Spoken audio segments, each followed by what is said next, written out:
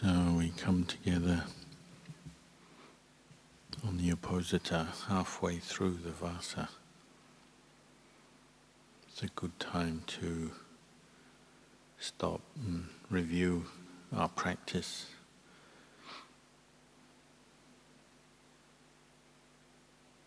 Vasa is a special time.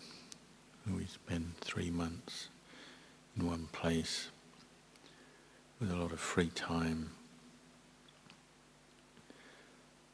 opportunity to really practice, develop the path.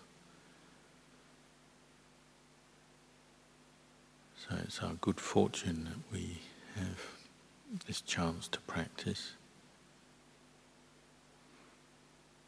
The Buddha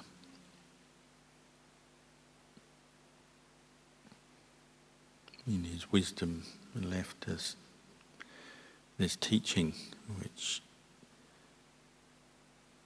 helps us or provides us with a way out of suffering, way of liberation or escape from suffering.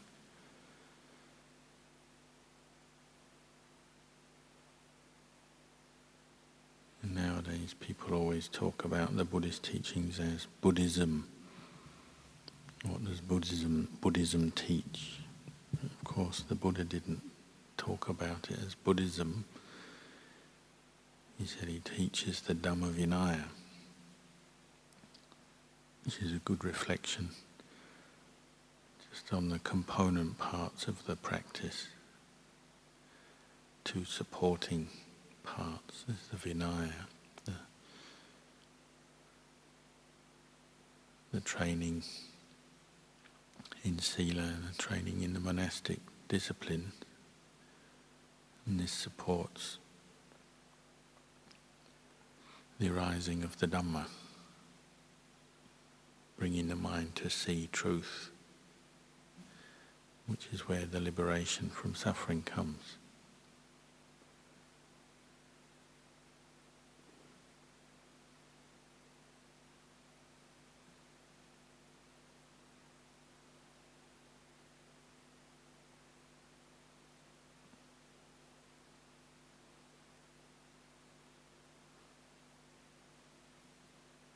When we look at the eightfold noble path, which is the framework,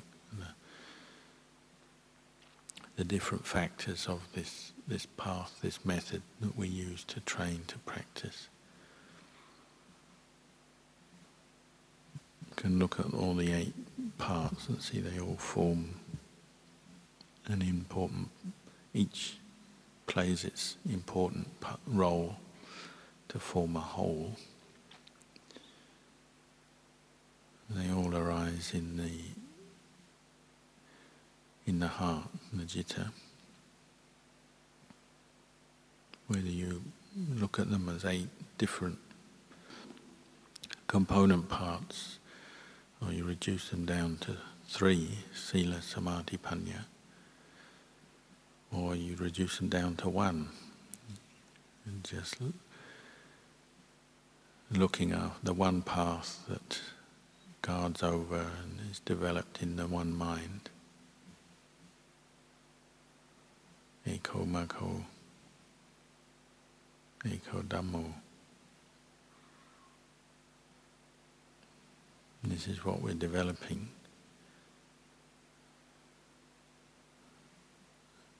You can see the importance of wisdom.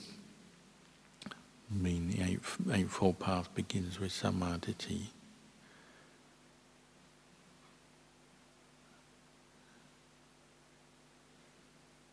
Most of us are attracted to the Buddha's teachings because of the wisdom that we see in the way he described suffering and the way out of suffering, the way he explained the path of practice.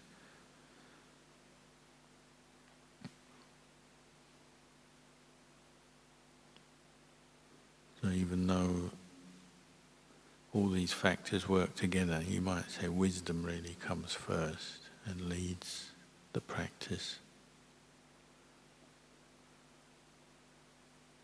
And it's our blessing, our good fortune, we have the Buddha's words saves us a lot of time.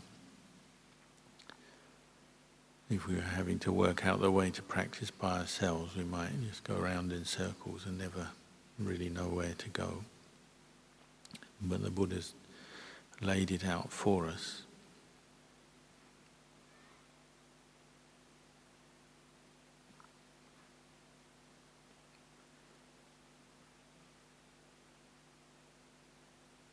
We should reflect, use our minds, use our intelligence to reflect on these teachings and see how they affect us in daily life. And developing samadhi and just reflecting on karma, we're learning to learn what is wholesome karma, what is unwholesome karma.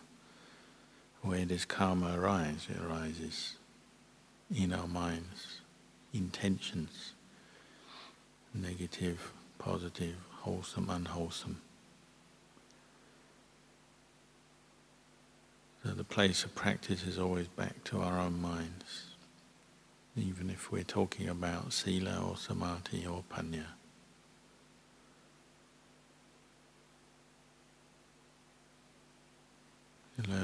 Learning to recognize what is a wholesome intention, what is an unwholesome intention.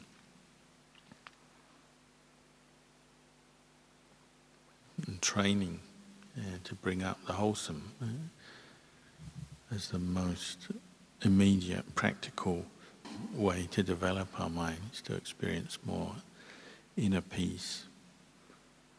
Just training to let go of the unwholesome intentions. Is samma sankappa, and nekamma sankappa, developing nekamma, the abandoning of sensuality, attachment or obsession with sense objects. And the quality it brings up is upekkha, sense of calm, balance.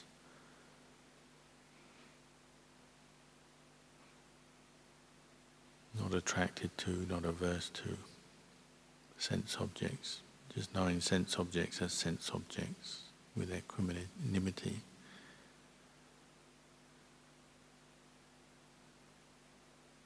Not letting the mind always go out to sense objects, become obsessed, always thinking about them and wanting them. Seeing their limitations, the limitations of the sensual realm. And the pleasure that comes through our senses is always fading away, ceasing. It's not permanent, not lasting.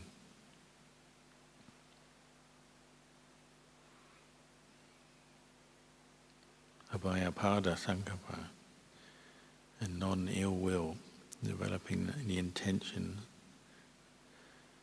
of kindness, goodwill, non-ill will.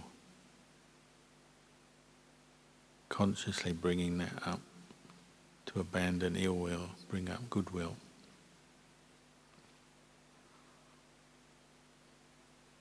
Ahimsa sankappa, and non-hatred, bringing up compassion, understanding, empathy for oneself, for others, seeing we all wish to be free from suffering.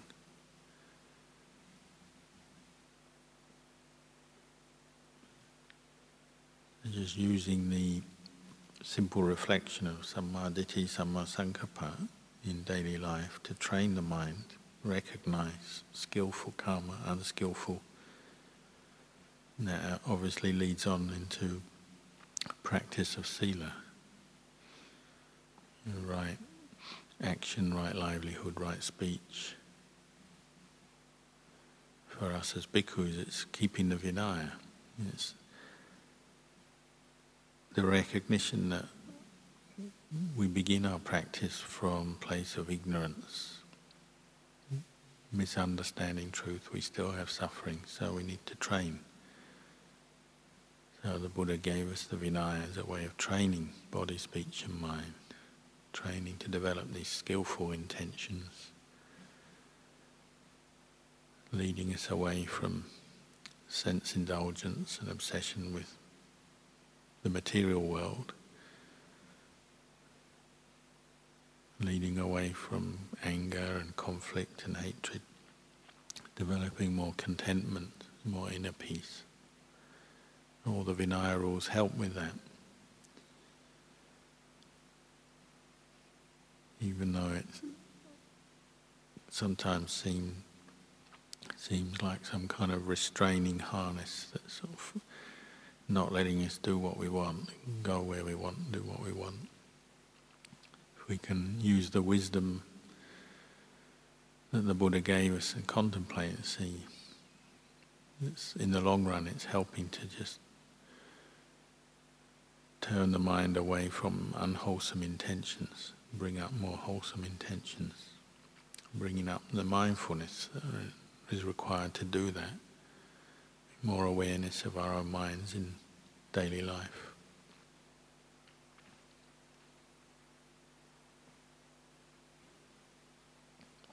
Practicing the Vinaya, you see, it involves a lot of small minor rules leading through to more serious of rules, more important rules you might say, but the minor rules are important as well, based on the principle one thing leads to another. So if we aren't aware, we're not aware of the role of the minor rules, then often we don't have enough restraint, wisdom, understanding to keep the more serious major rules.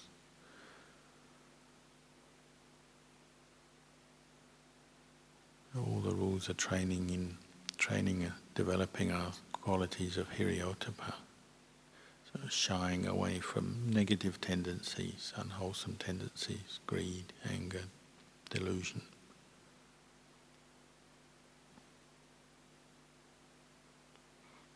You might say developing an attitude that the little things matter,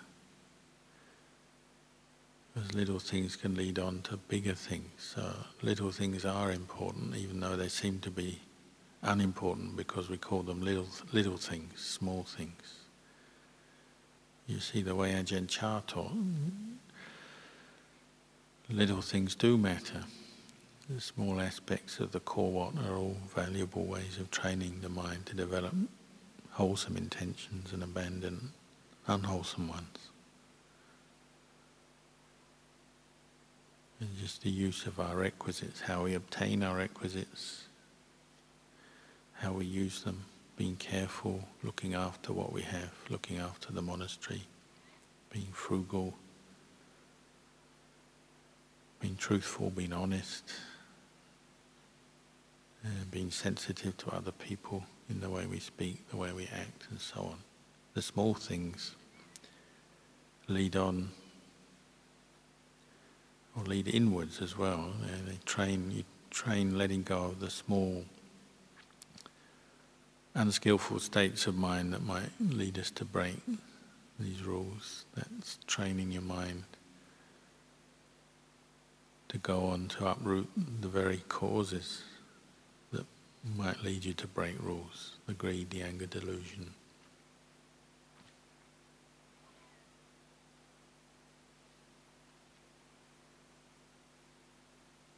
If you ask monks who used to live with Ajahn in the old days, he's always, when he'd walk around the monastery, if he saw something that was of value that had been discarded in a rubbish pit, thrown aside like an old spittoon or an old kettle, or some building materials or something that still had some value, he'd always be picking things up, bringing them back to be used again or to be mended. Some monks found him a bit obsessive like that. They actually complained and thought he was being stingy, over-obsessed with using old things and not letting things go to waste. They didn't understand. He was just practicing frugality and taking care with small things. Others thought he was just fussy. Even a few pebbles sometimes when they built the Ubosada hall, and they used pebble or stones that had been brought in to mix with sand and cement to make concrete. After all the work was done, there were still pebbles lying around. Sometimes you'd just pick up the pebbles. Monks would be astonished. Why is he wasting his time picking up these pebbles? They're almost worthless. But knowing what they thought, he said, well, these pebbles aren't worthless. They didn't come from Wat Pah Pong. They had to be bought here. Somebody had to be paid to bring them here. Even a few pebbles, a few bits of gravel have a value. There's one who never overlooked small things, because he could see the relationship, how care and attention with small things is very much a part of the practice, and often we begin there as well.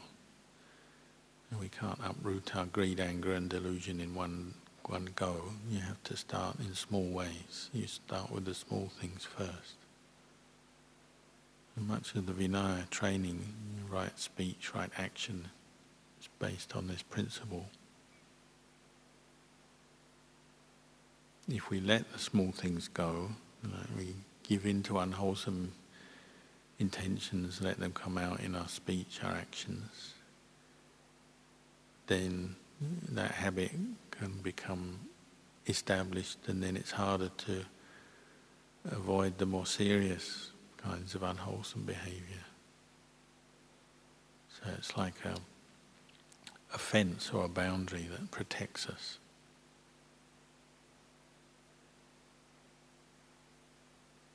Always training the mind in Hiriyottapa and recognizing what is wholesome intention, what is unwholesome intention. And this is where we train in sati. It leads on to right effort and right mindfulness.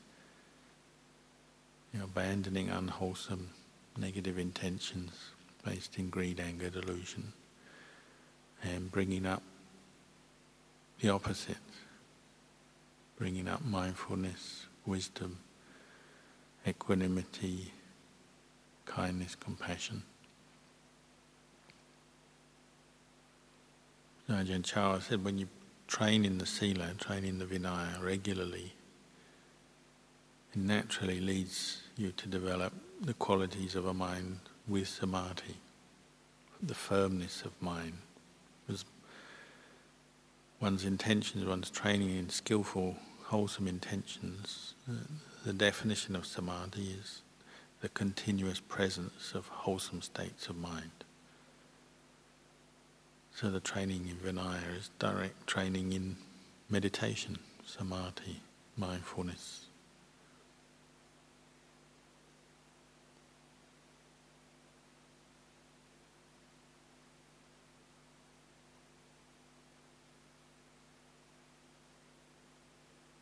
We develop simplicity, fewness of wishes, an ease of living. We don't need a lot to be satisfied. As bhikkhus we can do that.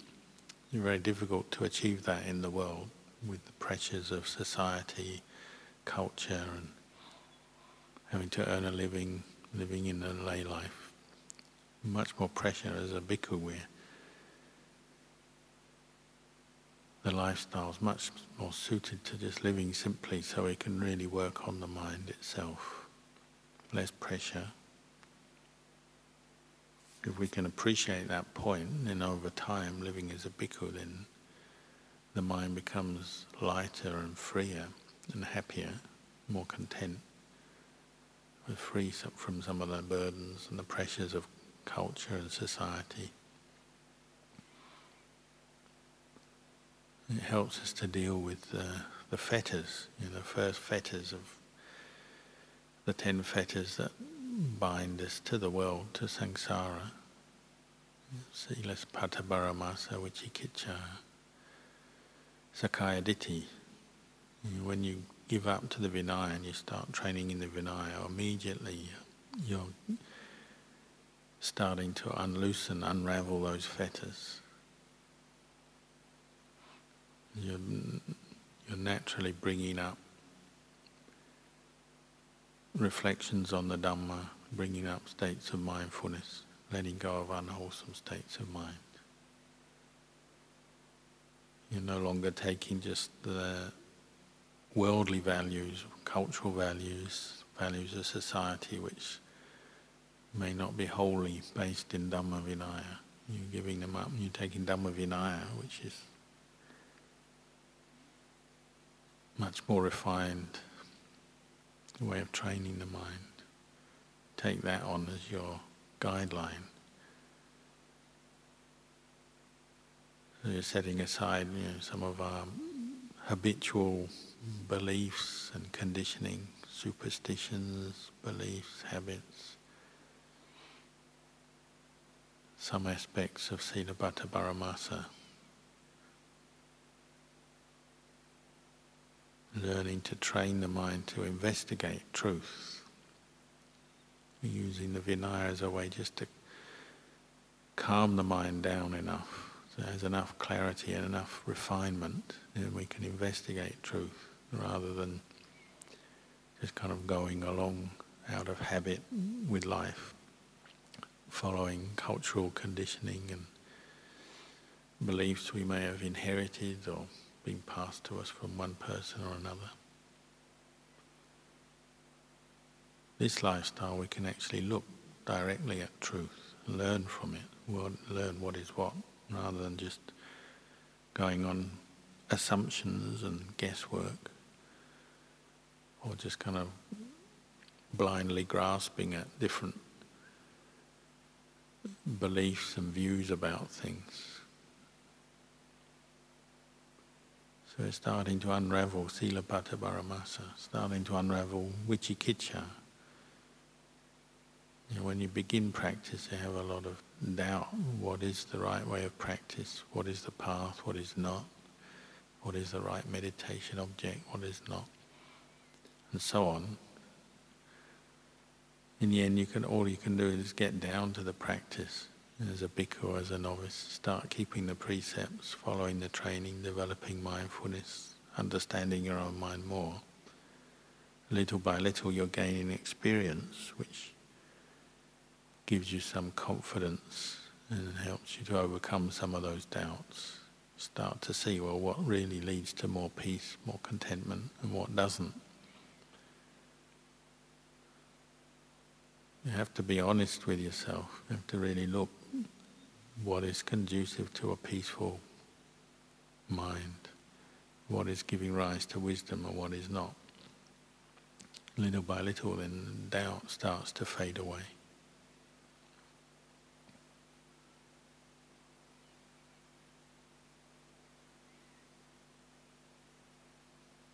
As doubts fade away, wrongly held beliefs and attachments to views and things fade away, then mindfulness and wisdom operate a little bit better. There's more clarity, more understanding, so we can look back at ourselves in an unbiased way with more equanimity.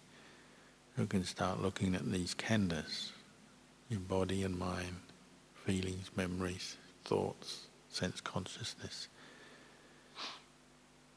The more calm, steady the mind becomes, the firmer the sati, the firmer the mindfulness. We can start looking in an unbiased way at this set of khandhas that we have. And we can't help but start noticing anicca, dukkha, anatta.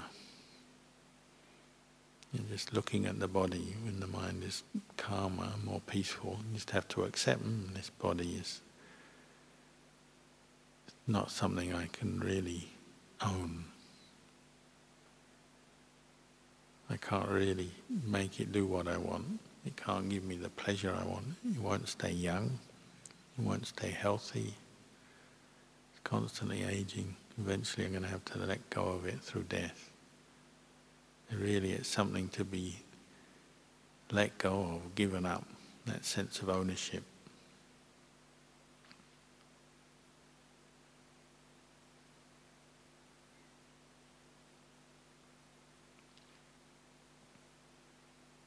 We call them the 5 aggregates, but you could really call them the 5 lumps. The body is one lump. Earth, air, fire and water come together. It brings us a lot of headaches through our life, having to look after it and feed it, keep it happy, and in the end it just gives up on us, gets old and dies. So as we train the mind to look at that, reflect on the truth about the body, we have to start coming to that conclusion. It's not something to be grasped at as self. Naturally, all the world that we're involved with, the material things, the buildings, the land, the people, possessions of the same truth applies. Ultimately, we can't hold on to anything. We can't keep anything as ourself. The bhikkhu life helps us. Directly you can see that day in, day out, that we can't grasp or hold on to anything. So we might as well let go.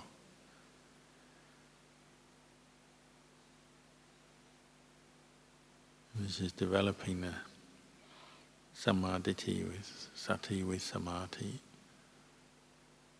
and developing the right, correct attitude towards one's own body and mind. It's not to be grasped at as self. Feelings we can't control, we can't always command pleasure to arise when we want it, for as long as we want it, in the way we want it. When we're kind of unconsciously going around things, then we tend to always be seeking pleasure and running away from pain.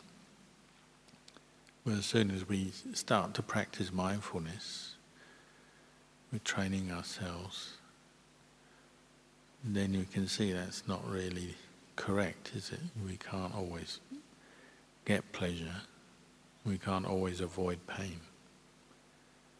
But we can be mindful of these things as feeling, seeing feeling as feeling, knowing this is just the way things are, according to conditions. When pleasant experiences arise, there's pleasurable feeling. But there's no self in that. And just keep asking the question, is this really me? Is this mine, myself? Again, the conclusion comes up over and over again. This is not self, not to be grasped at. So the mind becomes stronger. It doesn't just react to different feelings of pleasure and pain all the time, but just knows them with awareness. So we don't get so uptight if we're feeling tired or we're sick or something unpleasant happens to us.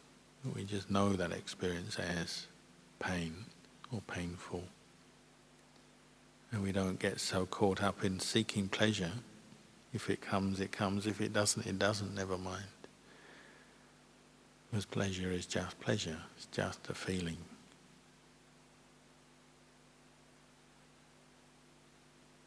We're not the sum total of our pleasure and pain. It's just a delusion of self. And the way the world conditions us is it's basically the more pleasure you get, the better you are, the more value you are, or more worthy you are as a human being, the more personal value you put on yourself, the more pleasure you can have. So we tend to associate that with being wealthy and having power, the power to have more pleasure, refined pleasures, longer lasting pleasures, any kind of pleasure that power, wealth, influence will bring us. But as soon as we contemplate this with mindfulness, we notice, but in the end, pleasure is just pleasure. However much of it you have, it still just arises and passes away. It's impermanent, it's not self. Pain is the same. We don't have to always be running from pain or getting upset and reacting to pain. We can also know it's just another kind of feeling. In the end, they have equal value, and both arise, pass away.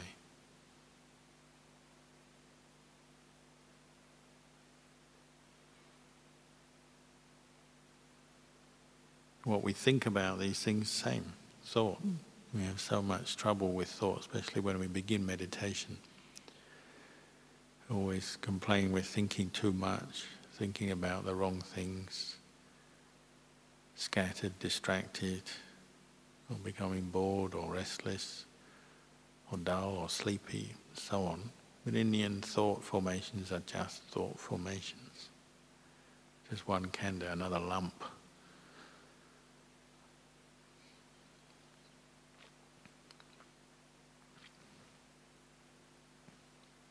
The more we contemplate this, develop mindfulness, contemplate this, we just see, oh, thought is just a thought. We don't have to follow it, we don't have to attach to it, grasp at it. Just know a thought is a thought, arising, passing away.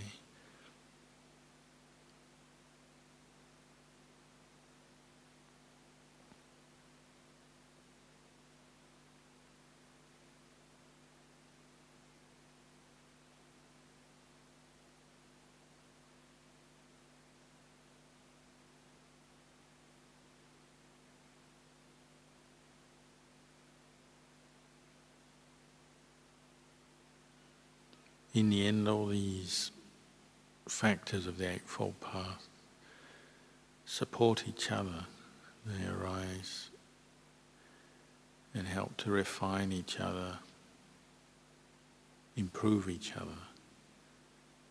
So it's not that they develop independently or we practice just one and ignore the others. They're all developing together. Developing in the heart. But obviously when they come to fruition, then the mind is becoming one-pointed. So we can't develop samma samadhi, right? Samadhi without all the other factors in place to support that.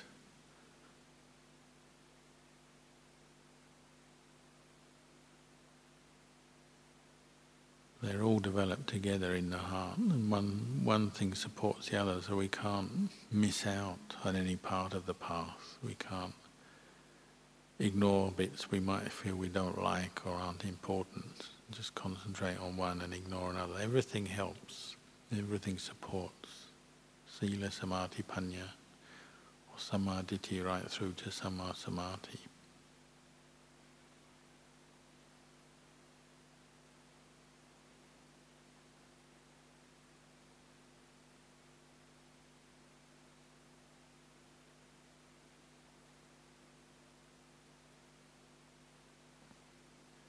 Maybe it's too short a period to assess how practice is going after just a month and a half in a vasa. But generally we can look at our practice and see, well, what's happening in my mind day by day over a period of time. And generally we can reflect if we have more suffering arising and it's taking longer to sort it out, let go of it, and that's a sign maybe there's something lacking in the practice that we need to adjust or improve. Or if we can see, well, suffering still arises but it doesn't last very long, we can solve it, we can sort it out, and the mind returns to a more of a state of calm. That's a sign that our practice is going in the right direction. We might not yet be able to completely free the mind from suffering, but if it arises, we say, I can quickly bring the Dhamma to sort this out. I'd make an adjustment in my sila, or use some wisdom to reflect on this, or establish more mindfulness more consistently. Then the suffering will fade away. We can say, well, if that's happening, that's a sign the practice is probably going in the right direction. There's some results there. We don't have to put a name on it or a label on it. We just say, generally, I can sort suffering out. I can recognize suffering, what its cause is, and I can find a remedy for it. If we find we're still stuck, the suffering keeps coming up longer, lasting longer, more disturbing, more of a problem, then we have to really look. Maybe use the Four Noble Truths more to reflect on our experience and see where we need to adjust some aspect of our practice. In the end, how we can assess what's going on in our practice is how much of the mind is caught up in suffering and how much of it is free from suffering. How long suffering lasts, how overpowering it is, how overwhelming it is, or how easily we free ourselves from suffering, bring the mind back to calm, using all the aspects of the path, sila, samadhi and panya.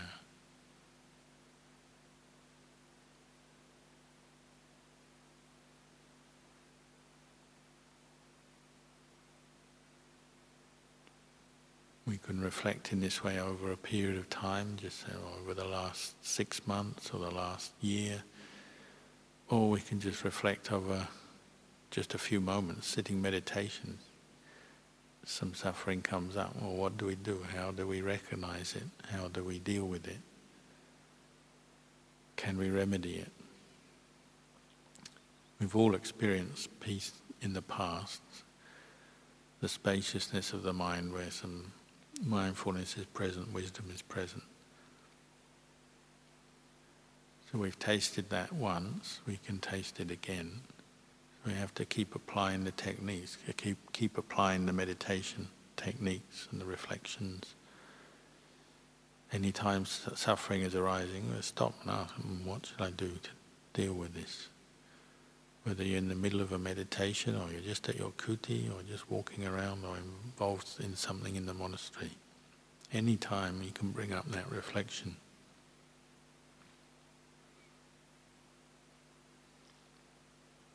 Our aim is to have no abiding place for suffering in the mind. To be able to see suffering, its cause, and just let it go quickly. Even if it keeps returning, doesn't matter, as long as we know what to do, then we can be at ease, be at peace in the practice. And that's the way you get more confidence, more happiness coming up. Even if there's still suffering can arise, at least you know what to do with it. It can't overpower you, overwhelm you. You know the right way to reflect, the right way to adjust your practice. Then you naturally get some confidence. And that's when we say you have a refuge. You can really see that the Buddhist path works. The teachings the Buddha gave really work for remedying suffering. If you've done it over and over again, well, confidence arises in the path more than anything else. Any other kind of remedy is just a worldly sort of distraction. Some kind of temporary distraction which doesn't really solve the suffering. It just, in a way, it prolongs the agony, takes us away from the path, and possibly even complicates things, prolongs the problem. But the more we use the path, the more confidence we gain in it, then the more we can really take it as a refuge.